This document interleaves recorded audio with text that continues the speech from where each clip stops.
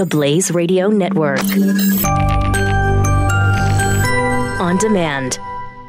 You're listening to Pure Opelka. The President of the United States endorsing one particular media outlet, Fox News. I think that generally is scary, but there we are. President Trump, President did it. You know, he endorsed one channel. All right, if you want in on this conversation, if you have an opinion about the New York Times, the Wall Street Journal, the Fox News, CNN, call in 888-900-3393, 888-900-3393. If you want to talk about media, truth, speech, any of those topics, call in. Or if you want to talk about something else, call in. Just don't call in just for the sake of harassing me. All right. So the media, most of what is considered the mainstream media is no question solidly on kind of the left side of the political non-spectrum, right?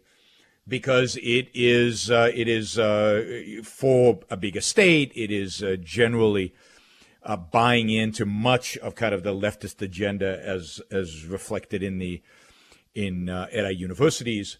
They love government action. They hate capitalism. They clearly hate Donald Trump. And now, granted, it's easy to hate Donald Trump, but they distort everything in terms of how they present it. And really, I can't defend. I mean, I wish I could defend the New York Times or the Washington Post or any of these guys. Now, I think they are still marginally better than the non-mainstream media. Now, that's really a scary thought.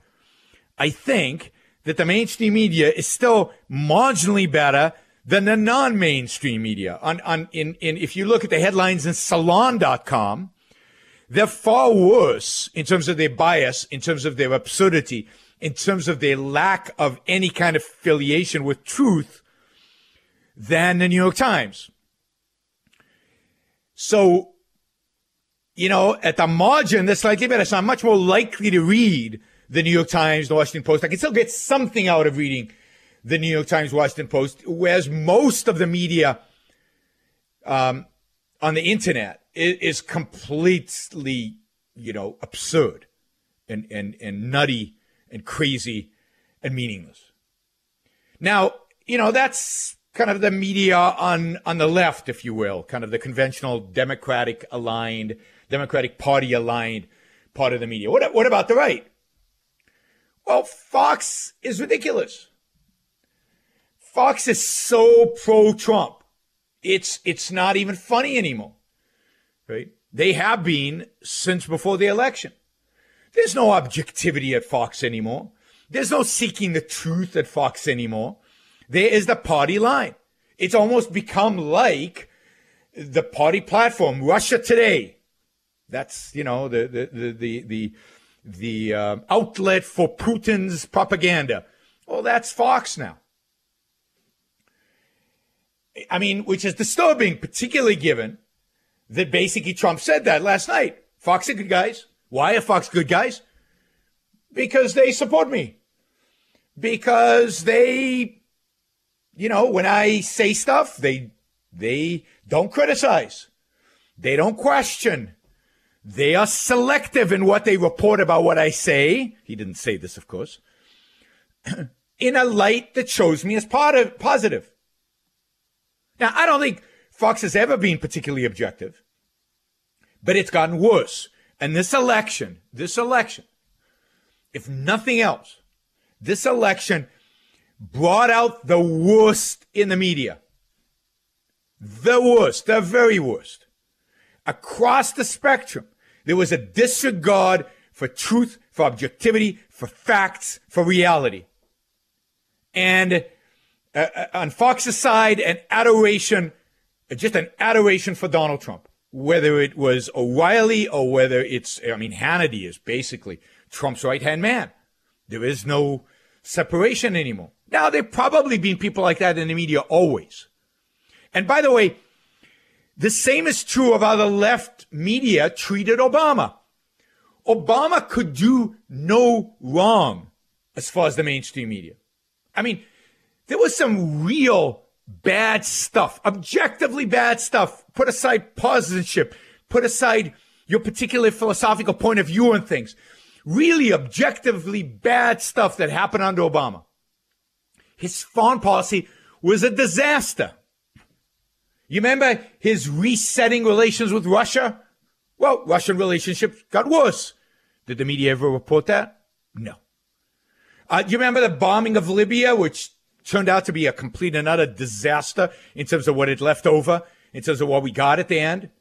Now, put aside that he said we'll lead from behind and all that. That, you know, okay, so the media is supportive of America taking a diminished role. But they embraced his bombing of Libya, and then when it didn't turn out, did they turn against it? No. They didn't criticize him at all. New York Times, Washington Post.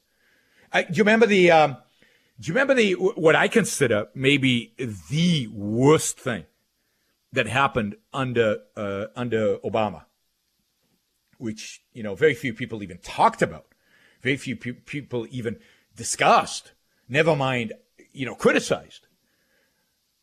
You know, I think the worst thing under Obama was the IRS scandal, you know, where the IRS was not giving, nonprofit status to organizations that they didn't like politically. I mean, wow. That is real censorship. That is the government getting into the realm of ideas and telling people how they should think, or penalizing people because of the way they think. Media didn't think it was a big deal. Nobody did, it turns out. A few hearings in Congress, and it's all disappeared. A few people on the fringe talked about it, but nobody took it seriously.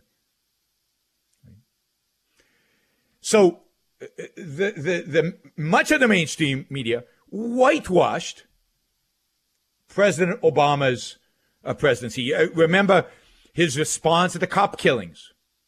Almost not quite as bad as Trump's response to Charlottesville, but almost as bad. Never criticized Black Lives Matter. At least in the end, Trump criticized, the KKK and the Nazis, but Obama never criticized Black Lives Matter.